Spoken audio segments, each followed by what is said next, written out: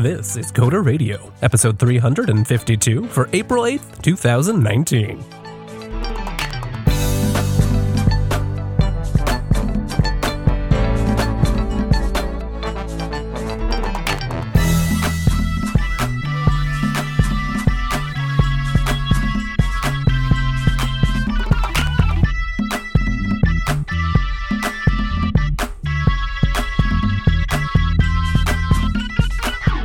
Hello there, and welcome to Coder Radio, Jupiter Broadcasting's weekly talk show that takes a pragmatic look at the art and business of software development and related technologies.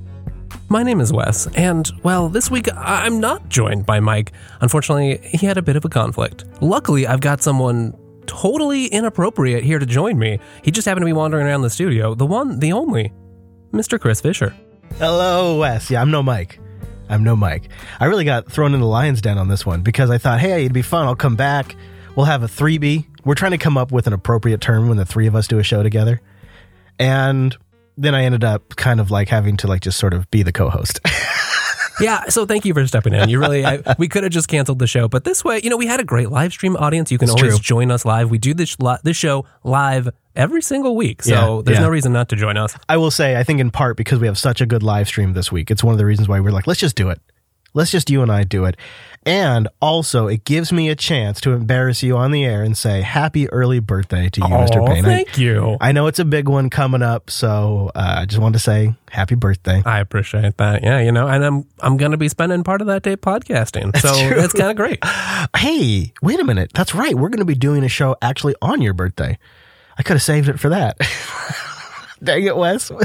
Think ahead next time. Well, so Mike did have something come up, and he couldn't be here today. He was actually it was literally one of those last minute things, and it involves, family stuff, so we totally understand. And, we kind of embrace that on Coder Radio, right? The whole pragmatic aspect. Sometimes stuff comes up. Yeah, man. And I just want to say, you and Mike together have been killing it. So maybe it's kind of a good thing. Now I'm not going to mess up your flow that you guys got going. You guys got a good thing going now. I come in here, I don't want to mess it up. So now this way, it's something different because Mike wasn't going to make it anyways. Right. This is a weird one-off standalone Coder Radio improvisation. Yeah, man. It's on the steady march to 400 too, which just really is mind-blowing.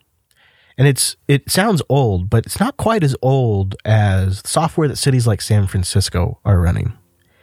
And I have had a little run-in with something like this back in my contracting days. This is an article? What is an article, Wes? I don't know, but I'm about to find out. I think it's an article about agriculture.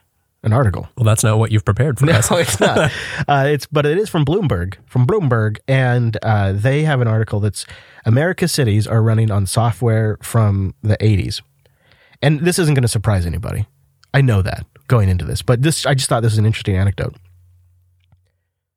San Francisco, the town on the coast, near the heart of Silicon Valley, is still pricing its real estate like it's the 1980s. It uses software that is DOS-based. It runs on 386s and 486s that they have to pay to maintain. And this is a common thing. We all know this. This is everywhere.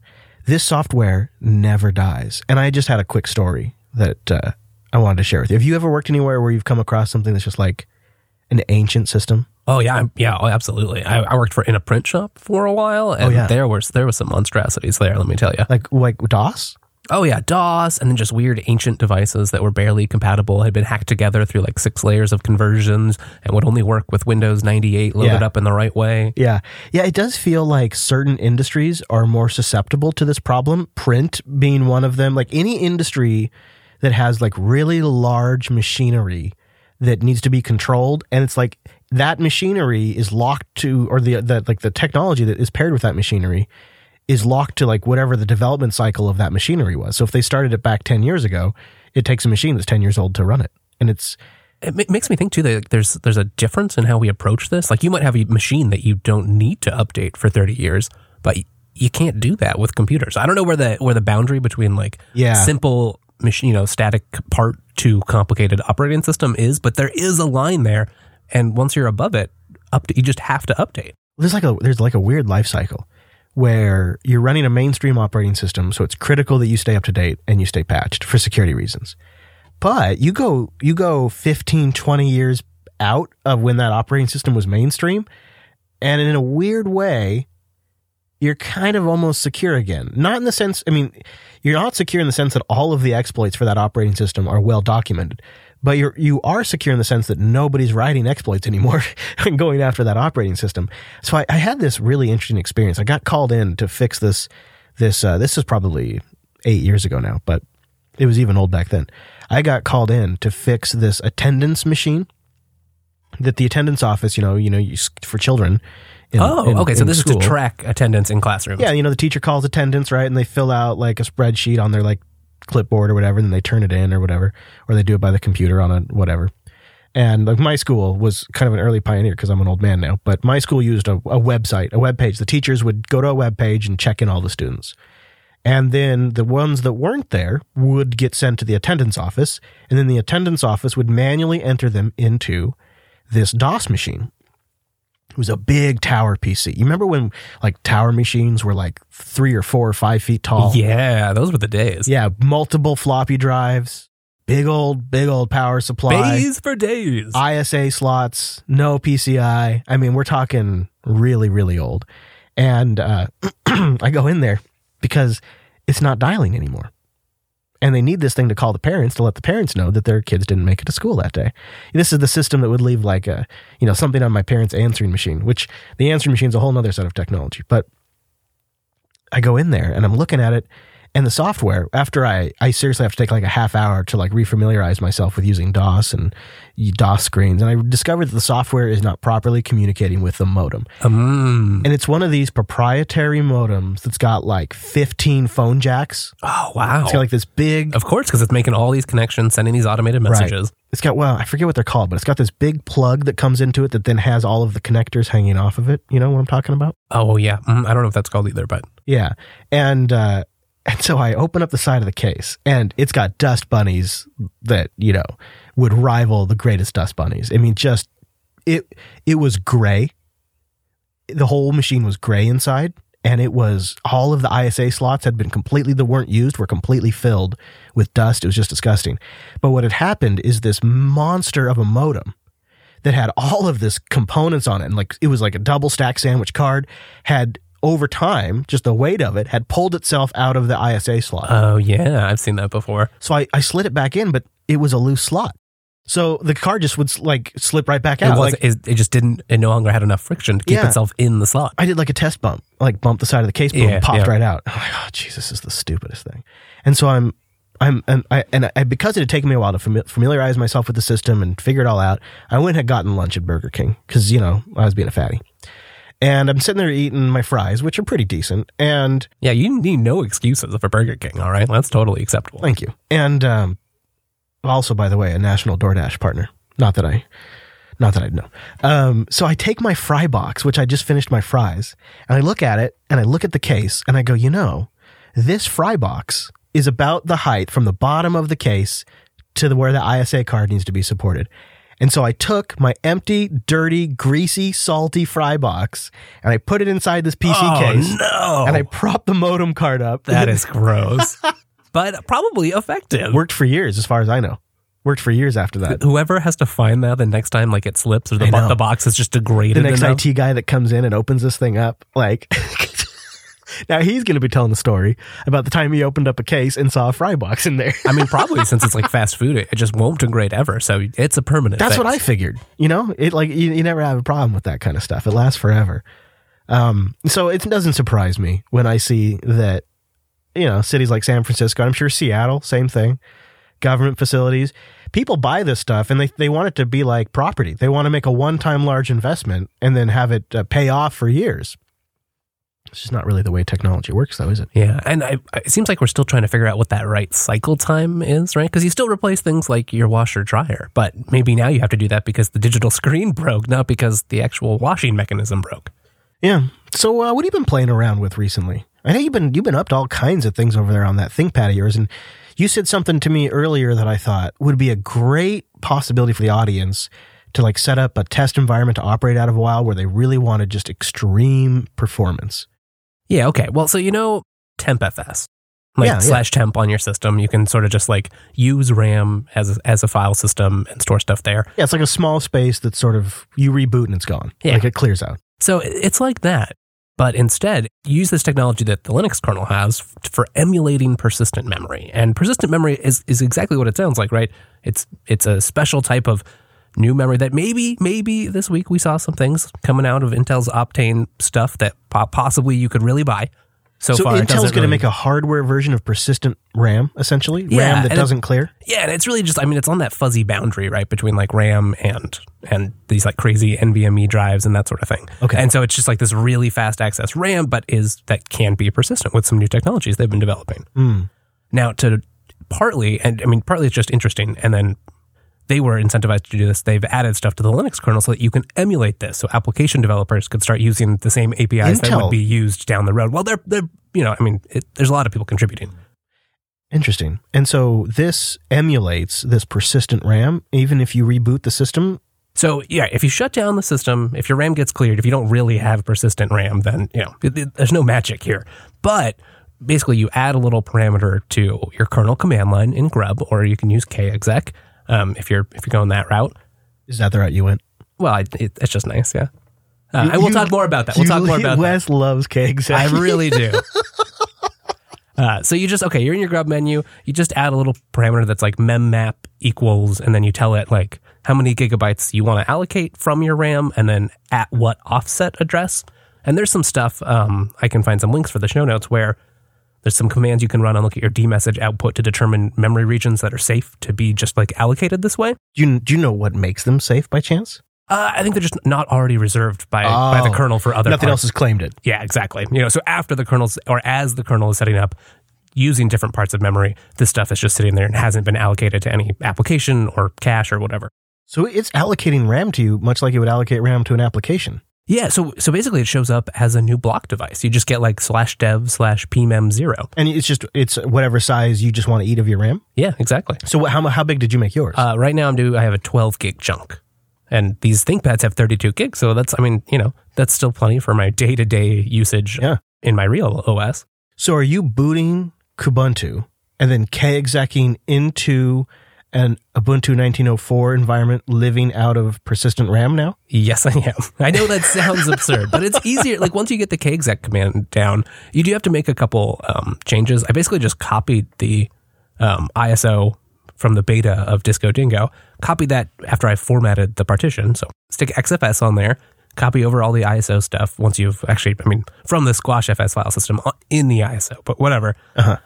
Got that set up. You got to do a couple modifications. The first thing you're going to need to do, unless you have a kernel that has the PMEM module loaded, is update your initramfs so that it includes it, because otherwise you're not going to be able to find your root file system.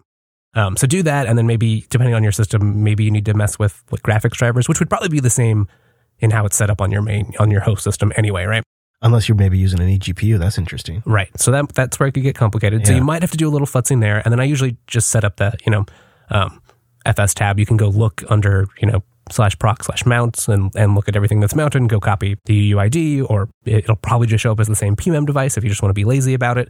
Add that to the FS tab, save that stuff. And then for the kexec part, now you could do, kexec's probably just the easiest, because you have the new kernel right there, and you update your initramfs. You get a new one of those. You stick those, kexec loads them in memory. And then the key part that you got to not forget, which I did more than once, you also need that same memmap kernel parameter for the new kernel. Otherwise, it won't allocate, and the PMEM device won't appear. That definitely seems like that's a critical part. But if you do all of that, you get all those steps right. And it's not that, it sounds a little complicated on air, but once you've done it once, it's pretty simple.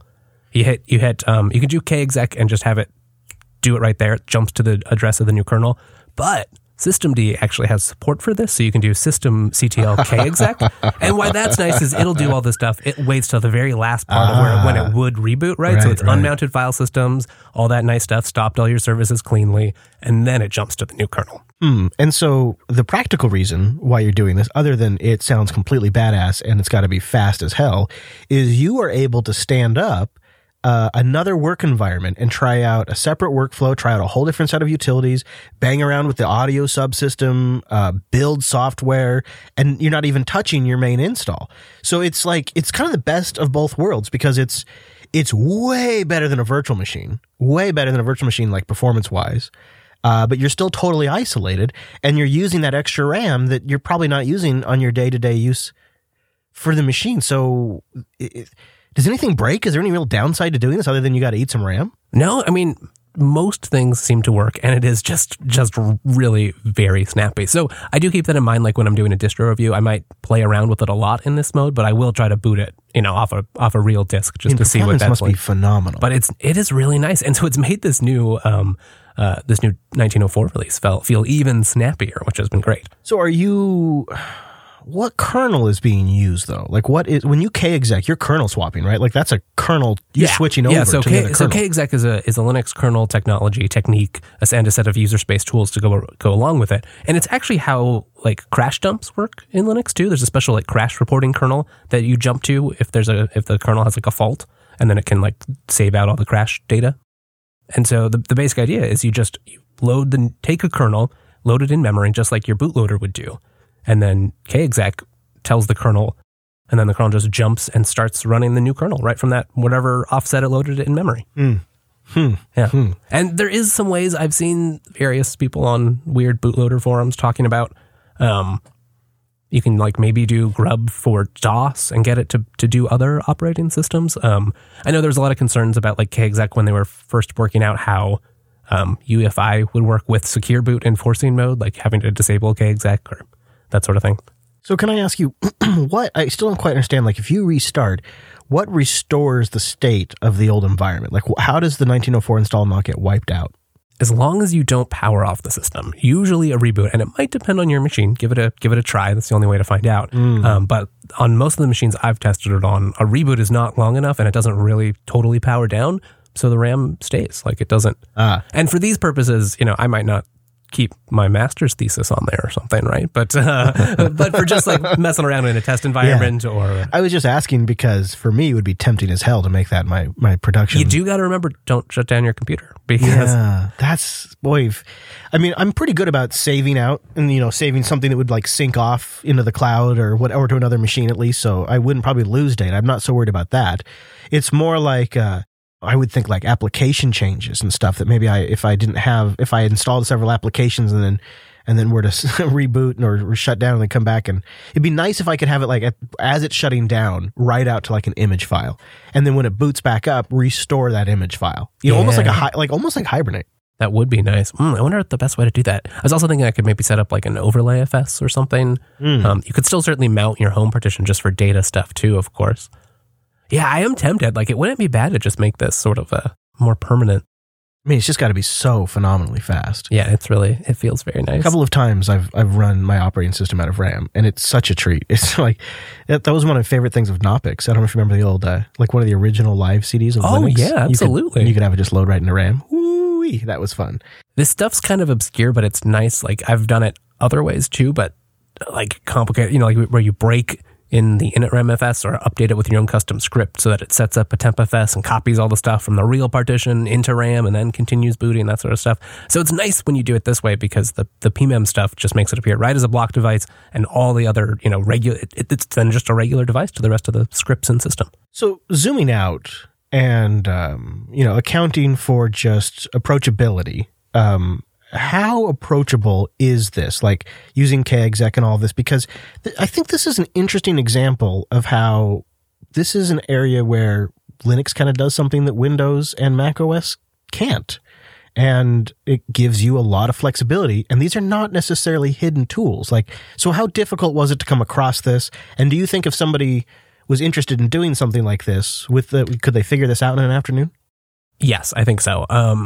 The documentation is a bit scattered, but once you get the right kernel command line, and it's not that complicated. But once you find that and get the right region of memory, and sometimes you just have to try, and your kernel just won't boot properly if you mess it up, or it'll ignore your request, and you just won't have any PMEM device show up. But like your system doesn't crash or something. No, it won't crash like while it's running, or at least not in my experience. Yeah. Okay. Seems to try to avoid those situations, which is nice. So I think as long as you get that working from there, you should be fine. One optimization you can do that we didn't talk about is called DAX, which sounds like Jedzia DAX, I realize, but it's totally different and is actually a method to avoid unnecessary caching, right? So there's the whole page cache mechanism and all the optimizations that the kernel's doing for files that are on disk. But our files are already in memory. They're not going to get any faster by caching them in a different place in memory. So right, DAX of course. is an optional thing you can do. And right now, I think the only major file systems that support it are ext4 and XFS. So if you format those and then mount them with the DAX option, you can get direct access and not pay that penalty. So it's even faster. I didn't even think to ask you. Did you use ZFS? You didn't, right? No, you just used Extended 4? I used XFS. Oh, okay. All right. Very good. Which Very actually good. was the one time that it was I ran into the problem where I kind of allocated more disk from RAM than I needed. So far, 12 has been more than enough. And so I wanted to shrink it. And I was like, oh, wait, yeah, I formatted this XFS. Something you and I have never talked about before, and I'm curious to know where you land on this. So before I tell you my opinion, would you say you are, what would you guess would be when like really reliable self-driving cars are going to be mainstream? What would be your guess for when they go mainstream on that? I'm going to need a little, like, what are the acceptance criteria around mainstream? Most all cars on the market when you buy them are offering self-driving of some type. Jane, average citizen, goes out to buy a car. It's a self-driving car. Yeah, like a lot of times in the car industry, really high-end features start at the very top, and then they kind of trickle down, like backup cameras, parking sensors, launch systems, all these things that, like are coming down to launch system. My car has a launch system. I mean, they do. It's just a funny term. It is a funny thing, and you go into launch mode, and you gotta, it's a certain incantation to get it to do it. And I think self-driving that's probably how it would trickle down at first, right? It would just be a feature that sort of like how Teslas all have it. Will soon, like, you go get a Honda Accord and it'll have a self-driving system. Yeah. When do you think we get there? When do we get there? All right, it's 2019 now. Mm-hmm. Mm-hmm. It's an interesting state that it's in, like, right now, because I'm not sure we've decided how many edge cases are acceptable, Like, right. I'm not sure it's probably still going to work out to be safer, but it seems like we're additionally scared because the machines are doing it. Happy to let us kill each other. We just don't want the machines to kill us. Well, I also feel like it's an awkward teenage phase. So right now it's in its baby phase. And then you got the teenage phase where it's awkward because some people will be self-driving, but a lot of people won't. And so this system has to account for both kinds of drivers at the same time. Yeah, exactly. It's more complicated than if you actually had, like, everyone mandated, networked, talking to each other, optimized for that. Then cars could flow like data packets. Gosh, that would be nice, wouldn't it? You wouldn't have intersections anymore. I mean, it really changes the idea from that of a car to more of like some sort of city public system. Not that it would have to be, but it's an integrated whole that can work together. You could have a car that drops you off here at the studio, and then as you're leaving, a car could be here in 5 minutes to pick you up, and there's nobody in the car. It's just your pod. That'd be perfect. It would be kind of great. I could edit the show notes while I'm headed back down to the city. That'd be amazing. So what do you think, time-wise? I'm going to say, I'm going to go like 10 years. Let's say like 2028, 2029. Yeah, okay. I could see 10 years. I could see it. I definitely could see it.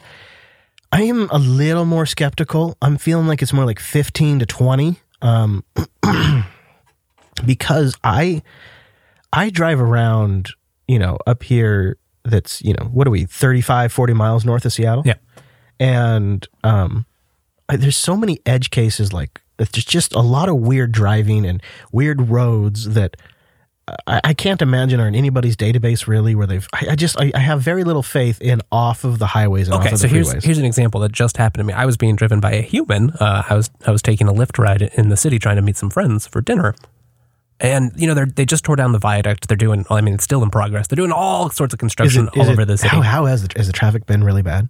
Actually, no, not crazy. No? Okay. Good. For like the first couple of weeks, it was actually a lot better. It's sort of dwindled back to more normal now, but it's not been too bad. Yeah, because it was like doom. Everybody said it was going to be doomsday. Now it is just about, I think just recently started, like they're doing other things. So buses that previously took a subterranean tunnel now have to be on the streets. So there's always one more thing and more construction, right? Yeah. Thank God you don't have to commute, dude.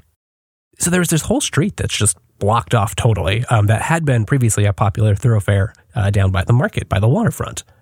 Totally blocked off, but apparently, looking at the driver's Google Maps, Google did not know that. And this was a human, and he did a fine job. I don't mean to just, talk ill of him. Right. But it was a confusing situation. And you would think if anything's going to be current, it's going to be Google Maps. Yeah. So he goes, he didn't even realize it was closed, despite there being a lot of signage about that. And at the end was one of those big, long, like Canadian tour buses that go like drive across the country, Yeah. And it was turning around because it didn't realize either. And so many Canadians down here. That was a complicated thing for him to navigate. And there was like a parking lot, a busy parking lot was the only area to turn around. So it was like a perfect storm. And we got out safely and I got to my destination only a little bit late, but that'd be a hard case for a computer. Yeah, well, that's a great example of how the hell would the computer solve that? Yeah. Yeah, or remember when we had that bridge collapse not too long ago? Oh man, yes. That was embarrassing. And I looked at this, I was reading this news story from Boing Boing, Cory Doctorow wrote it up, about small stickers on the ground that were tricking the Tesla autopilot into steering into oncoming traffic. That's terrifying. Some reflective stickers on the ground. Now, Tesla's patched the flaw. So they did a proper disclosure to Tesla, and Tesla has... That's good. Yeah, so this is already taken care of. But I feel like when you start having computers doing the driving, you can start to plan how to exploit them better. Because you know what they're going to do. You know what their limits are. Like take, for example, a hostage situation. This is just a crazy example, but this is the thing you think about. Right. If you had two cars and one was on the side of the vehicle and one pulled in front of the self-driving vehicle and they both slowed down and they forced the vehicle to come to a complete stop. A human driver might be able to get out of that situation. But the computer it's not going to have a lane to pull over and there's going to be a vehicle in front of it that's slowing it down. So the computer will probably just slow the car down. That's what my Volkswagen has radar and lane assist, radar cruise control and lane assist, and that's what it does. It'll come all the way to a complete stop. That makes sense. Yeah, I don't know how to handle this. We're just gonna. Yeah, and you think about too, like stickers or other reflective surfaces have thrown off the cameras before. Like when you learn how they're capturing the data and how it processes it and how it makes its decisions, then you know how to exploit it. And you could start having people cause traffic incidents in a totally new way, where they're essentially exploiting the limitations of these systems.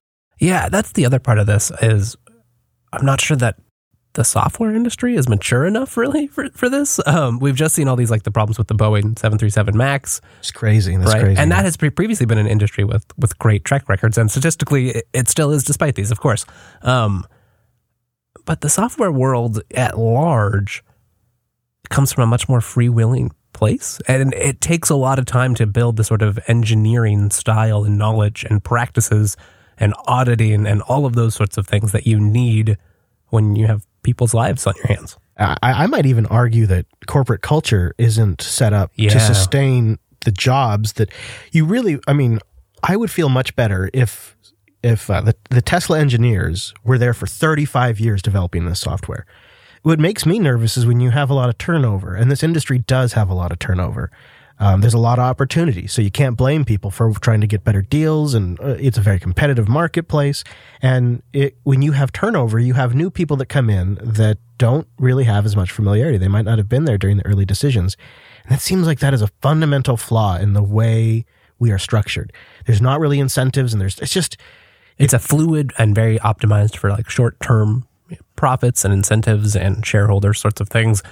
It's just a different thing, or it seems like we're getting worse at building longer-term institutions. That's the point I'm trying to get to, and that is reflected in our software. So many times you will see, we're going to just hit the big reset and rebuild the platform, or we're going to rework it, or we're going to redo it. You've seen Apple do it. In fact, to Microsoft's credit, they're one of the folks that very rarely does it, even when they probably should. Windows is pretty much an unbroken line back to the 90s. But a lot of software and platforms eventually hit this point where they want to rebuild and restart. And we're going to build a new platform. It'll start with less features, but it'll be better, et cetera, et cetera, et cetera. Like, you just can't afford to do that in this market. You lose too much when that happens. But it just seems to be the way the software development industry operates now. And I agree with you. I feel like we are not built to create that kind of software right now. And we've got to work through all of that. The way people are going to exploit these things, the way it's going to have to operate while there's still regular drivers on the road that aren't automated. And we're going to have to build a real good solution around that human turnover factor. And then there's going to be all of the privacy considerations. Once these things are networked.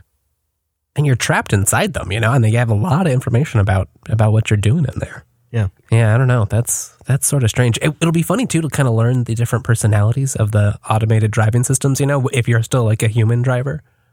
How does Tesla drive versus Waymo? I feel like I can absolutely tell when I am on a road with a Tesla that's in autopilot. I can tell by the way the car responds, like when I switch lanes. And I've noticed it now because I have the assisted cruise control. Okay. Like I can see like when it's like backing off to like match speed and stuff. And you can see when the cars, you can tell when they're self-driving. And right there, I could tell like if I were to come to a stop, that it would force that Tesla to come to a stop behind me. Like I don't think it would just swerve over and zoom past me. I think it would be safe and it would match my speed. And if I was doing 65 and then I was doing 55 and then I was doing 45, it would just match me all the way down to 0. See, it's probably going to be this another thing, right? There's going to be tiers. So government agencies or other powerful people with money could probably have that all tuned in custom styles, right? That could drive. Yeah. Chase driving, race driving, or general city driving. Auto pursuit mode. Yeah, right? Oh, God. It's so creepy. Launch the drones, auto pursuit. Will there be different levels of certification, right? Like lanes, self-driving only lanes that go much faster than the pleb regular traffic lanes. Right. Oh, geez, man. Because it is going to be, obviously the people with more money are going to get it first, right? Like you're talking about. It trickles down. Mm-hmm. Mm-hmm. Well, we should take a moment and give a shout out to the Linux Academy design team and Mr. Cheese Bacon on our team for cranking out some new coder graphics. So if you're in your podcast catcher listening, see if you got the new MP3 badge. We got new artwork out for the show. We got new live stream assets. So good. It's really nice. It's amazing. And Cheese just came in here. He's hardly worked here. I don't know what his start date was, but it's not been very long. It's been a few weeks, yeah. And he just hit the ground running and then had to touch basically every single asset for everything the network does. It's crazy how many there are. There's hundreds. It's really way more than I thought. It's ridiculous. Every service has its own requirements, like YouTube, Twitter, Facebook, Fireside. All of them have their own dimensions and requirements and banner sizes and avatar sizes. So you have to create essentially assets for everything, for every Twitch, Ustream. Tiny little customizations and tweaks. And then you load them up and find out that, actually that part of their UI covers up the part we were trying to highlight. So we have to go back to square one. And it really represents the redesign of the logos kicked off officially in October, and it ramped up in December. And then it really ramped up when Cheese joined our team a few weeks ago to get it across the finish line and really refine it. And it, to me, I think is an interesting discussion topic for this show, where you work on something that isn't a direct user-facing feature, but you believe it is important for like brand identification or other driving factors. And your user base is going to have a strong reaction. Some of it positive, some of it negative. And you just know that's going to happen with something like this. And you put months of work into something like this. And coming out of the gate, there's going to be pushback. And it's dealing with that is a particular kind of challenge, because you can have 100 positive comments. And if you get 1 or 2 negative comments, that'll be what the human mind focuses on. And it's challenging because I think this is true for software developers and podcasters. There's a bit of a feedback cycle that we kind of thrive off of. You create something, you release something, you get the feedback, it sort of inspires you to keep going, create the next thing, and it's this kind of virtuous cycle. And you're making something, be it art, be it software, and you want to see what your audience, how they respond to it. And when they respond negatively, even 1 or 2, it's what we focus on. It can be... It's funny, right? You throw out as much as you appreciate them, people tell you that they like it or that it's great. It just doesn't carry the same emotional weight as this is terrible. Yeah. And I've tried to develop myself a thick skin over like the last 13 years because I've been taking crap on a daily basis for 13 years, 24/7. It's always post videos somewhere on YouTube. I think you have to. Yeah. Oh boy. But this is challenging for like small shop developers, large companies. I've seen them struggle with this, and even large projects.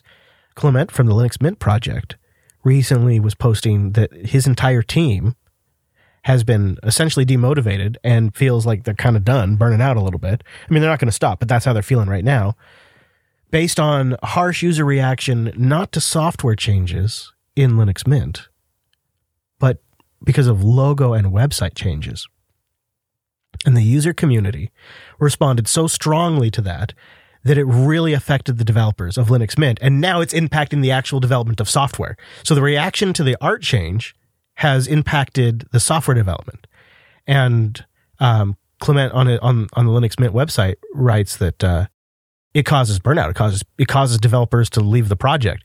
And he says this Linux Mint 19.1 or 19.2, whatever it is, development cycle has been the most challenging development cycle for him ever. And that's just because of all this other stuff going on that's not related to the actual development. It is funny, this week's Linux Action News, you guys did a great job hitting on the importance of perception, even when it doesn't feel like it's important. But here too, right?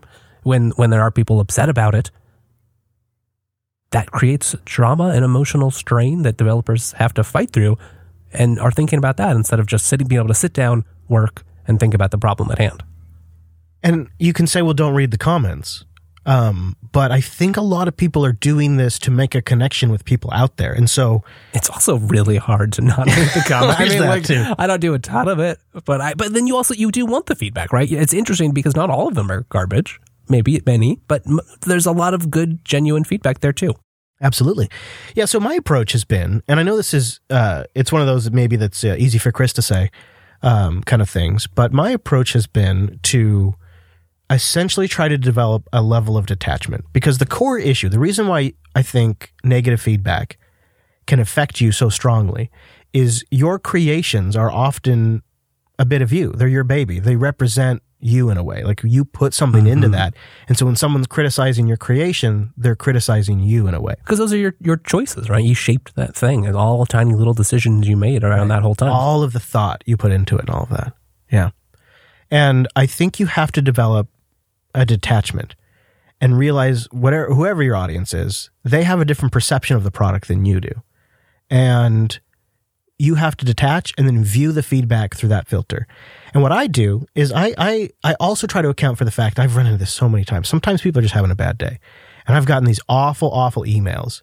And I've written them back and just been like, hey man, like, wow, that was a little intense. Like, let's talk about this. And then they'll write me back, oh, I'm so sorry. I was just having a bad day. Interesting. So I've had to try to learn to discard a lot of the really angry stuff and a lot of the super over complimentary stuff and try to find the middle, the balance. And if I see a trend, a lot of something that sort of registers like the same general note or something to that effect, like a trend or something to that effect, I will, I'll take that more seriously. And I find that it has been a very, very effective approach, but it is absolutely not 100%.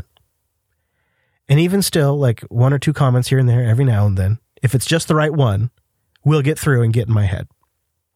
We talked about this a while ago, but we have actually, even just recently, experienced that on this very podcast. Yeah, that's a great example. You'll hear us all the time say, people hate it when we talk about hardware. Nobody likes it. We get tons of feedback says nobody likes it when we talk about hardware. It's two people. Tens of thousands of listeners. A guy on Reddit and a guy on YouTube. Might even be the same person for all we know. Has been the most vocal critic of us talking about hardware. But because they are persistent, over time, we internalized it. And we have altered the show in pretty fundamental ways based on two people's feedback, even though tens of thousands of people were listening and didn't complain. And there is a subtle influence that, it's just this sort of weird immediate thing. You think about shaping the show that you're working on, and there's this little back pressure somewhere in the back of your mind. And then whose creation is it at that point? If you're not making thing that's truly yours, whose creation is it? Yeah, you have to find that right balance of taking feedback, building, learning. And making it your decision if you alter it. Right. But you can't, I think we've seen too much in maybe bigger mainstream media type things that you can create something that lacks the heart when it's just based on feedback or, just pandering to fans. Pandering, yeah. When you create something that panders to ratings, it can really ring hollow. And so even myself, taking shit for 13 years on a daily basis and developing a pretty good system to filter this mentally it still gets in sometimes. And it even sometimes takes us a while to realize it's happened. And so part of dealing with negative feedback is accepting that sometimes it's still going to get to you, and then creating a structure for yourself to get out of that and to re-recognize what's happened and then get above it again. And it's never perfect. And so part of handling good and negative feedback is, because both can influence you, I suppose, but negative seems to be the stronger influence, is allowing yourself permission to sometimes still get something through the cracks and then get yourself out of it. Like you got to catch yourself. Then I think that really kind of completes how you handle that kind of feedback. And I'm not trying to tell Clement how to do his job, but he's got to get, that's where he's got to get, right? That's where his whole team's got to get. And our team too, like it happens to our team as well. And it's especially hard probably in the team environment because you've got, multiple people with different feelings about what's going on, and you have to all try to work together, and there'll probably be different ideas and approaches about how to handle that. And different people that have been getting criticism and feedback for shorter or longer periods of time. Like some people, right. It takes years, I feel like, unless you have somebody coaching you how to deal with this kind of stuff, it can take years. I've been working with guys and gals on these shows that have been at it for 4 or 5 years even, and still haven't figured out how to properly filter negative feedback. And I think it's because it really touches on a lot of instinctual behaviors and things we're not fully aware of, like why our creations are so important to us. Like, right. It's like, it's not obvious. There are complicated human psyche things involved. Right. You're right. And it's taken me sitting here taking an ass beating for 13 years to figure it out. And so now I want to impart that a little bit because it can really save your psyche. If you're looking at bad reviews somewhere, or somebody sends you a nasty email or a pull request that seems super entitled, you just got to consider, you got to detach yourself and look at it from their perspective. Yeah, right. And it can help if you can do that, but it's not always easy. It's a practice though. It's like exercise. And to be aware, I think helps to start, right? Like understand what you're feeling, why as it relates, and how that happens. Just by acknowledging it, you can often then at least start to compensate for that feeling in your interactions. Yeah.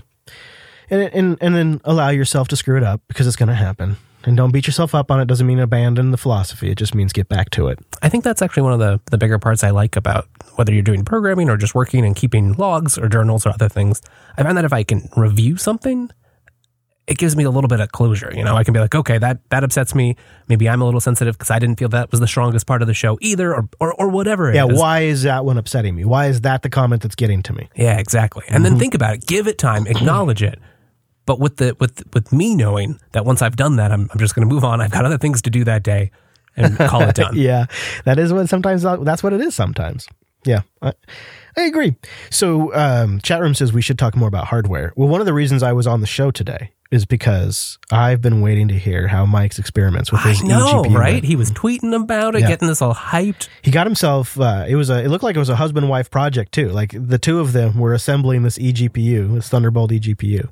I'm curious to know like what the sound of it is and all that. I want to know all the details. Mike, like I live vicariously through Mike's hardware purchases. I know. He just gets to do it so much more than we do.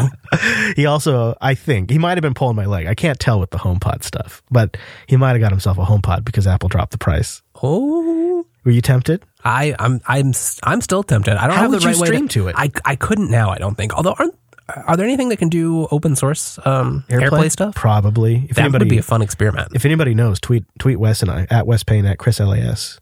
I would love to be able to stream like from Pulse Audio to AirPlay, and I think there was a bridge once before. And then the other question would be, is would the HomePod accept it, or does it only accept AirPlay too? I doubt it, but that's a particular. Yeah.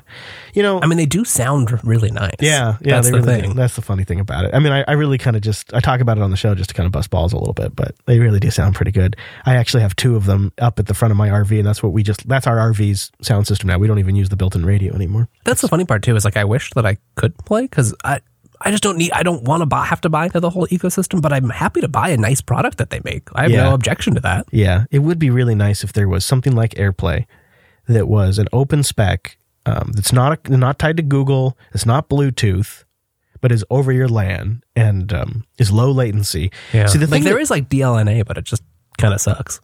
Yeah. Yeah. The thing that's really nice about AirPlay is it buffers a little bit, so it prevents from network issues, but your play pause controls and your volume controls are instant.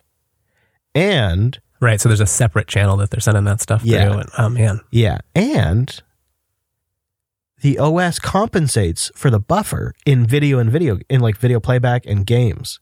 So even though there is a buffer delay, what you see on screen syncs up with what the AirPlay devices are playing. So that's what the open spec needs to be able to do. Like whatever, that's like the minimum now. We need to have that. And then if it could have other stuff, like Netflix just dropped AirPlay because it... right, because they're expanding. Yeah, they said they say AirPlay has technical limitations, and then they clarified the technical limitations are it doesn't send the right tracking ID information from the device to the TV. So Netflix can't track and guarantee they claim they can't track and guarantee they're sending the right type of stream. Is that right? Yay, platform wars. I know, that's the worst part about it. It feels like the era of open standards is coming to an end. Not everywhere, like some of the cloud stuff, there's been enough, it's low level or complicated that it can be shared, but at the consumer level, it's all services.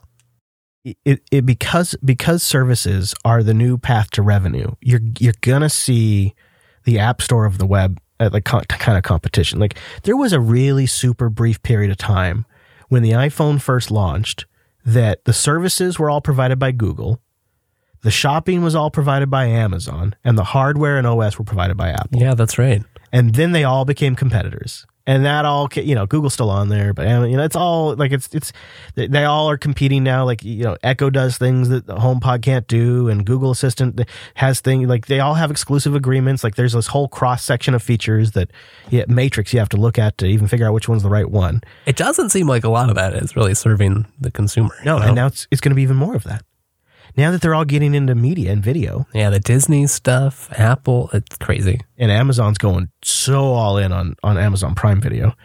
And, I mean, they got to be spending a fortune on Grand Tour alone. It's funny, I have Amazon Prime Video, but I don't watch it that much just because, like, the particular TV I have, their app just is awful. Oh, it's the worst, and they don't support Chromecast, which is my other primary streaming platform. Yeah, no, they have the worst apps. All these apps. Really, Netflix is the only one that has a good app, but the problem with Netflix is it autoplays video, and I can't stand that. It gives me anxiety. Yeah, right. And you can't control especially as a broadcaster, your computer's just going to make noise randomly. No, and sometimes they're like full-fledged trailers, like if Netflix owns the property. But if it's like, another licensed film, they'll just have like some really shitty, like royalty-free music playing. It's sort of... They also manage to pick some of the worst clips sometimes. Yeah. Yeah, I feel like that's another aspect of this that we're really going to struggle with is different platforms will have different apps that have different services. It's really going to be not what we wanted at all. Thankfully, I mean, we're not going to play that game. It's easy to find all of our stuff, right? Just coder.show or jupiterbroadcasting.com, which I would like to say, thanks to Cheese, is looking so shiny. Sure is. New dark theme, new logos are up there. Got a new easy link to get in the IRC room, which I can't believe we didn't have up there before. I know. It's great. A new live page looks really good too. It's all real looking sharp. Yeah, you can go there, and if you want to watch us live, that's the easiest way. Try to do it on Mondays. Wes, you gotta take some credit though. You did a lot of the work too. You did a lot of the website work too. I mean, there was a lot of WordPress to be fought, so we needed many valiant soldiers. So thank you. I just wanted to get that on air. Like, thank you too. That's the nice thing. It's a team effort over here. Yeah, it is. Yeah. So jblive.tv for the live stream. The calendar, of course, that's still there. It's always up. It's on its own page though, so just go to the calendar. Yeah, we tidied up the front page, made it load a little faster by taking some of like those embedded widgets off and stuff. And it means you got to go to the calendar page, but the main page loads faster. So yeah, and you know what? We do this every week, like you said, Mondays, noonish Pacific time, if that's your time zone. Otherwise, that calendar can help you. And I have a feeling there's going to be Mike back. So I'm going to grill him on all those things we wanted to hear about. Thank you for stepping in today, though, Chris. This has been a lot of fun. Yeah, no problem. And I hope everything's great with Mike. I hope it's all taken care of. He'll probably have a story to tell. And you know what? I'll just listen. I'll get to listen to the eGPU stuff. So I'll still be able to live vicariously through Mike. So it still works out for me, too. Thanks for having me. Yeah, absolutely. And, if you want more of Chris, he and Joe just celebrated episode 100 of Linux Action News, and it's a great one. So go check that out, linuxactionnews.com. Thank you, sir. Thank you. Go check out Wes on TechSnap, techsnap.systems, with him and Jim Salter from Ars Technica doing a great show. That's right. You can also find us both on Twitter. I'm at Wes Payne, and he's at Chris LAS. Thank you for joining us, and we'll see you next week.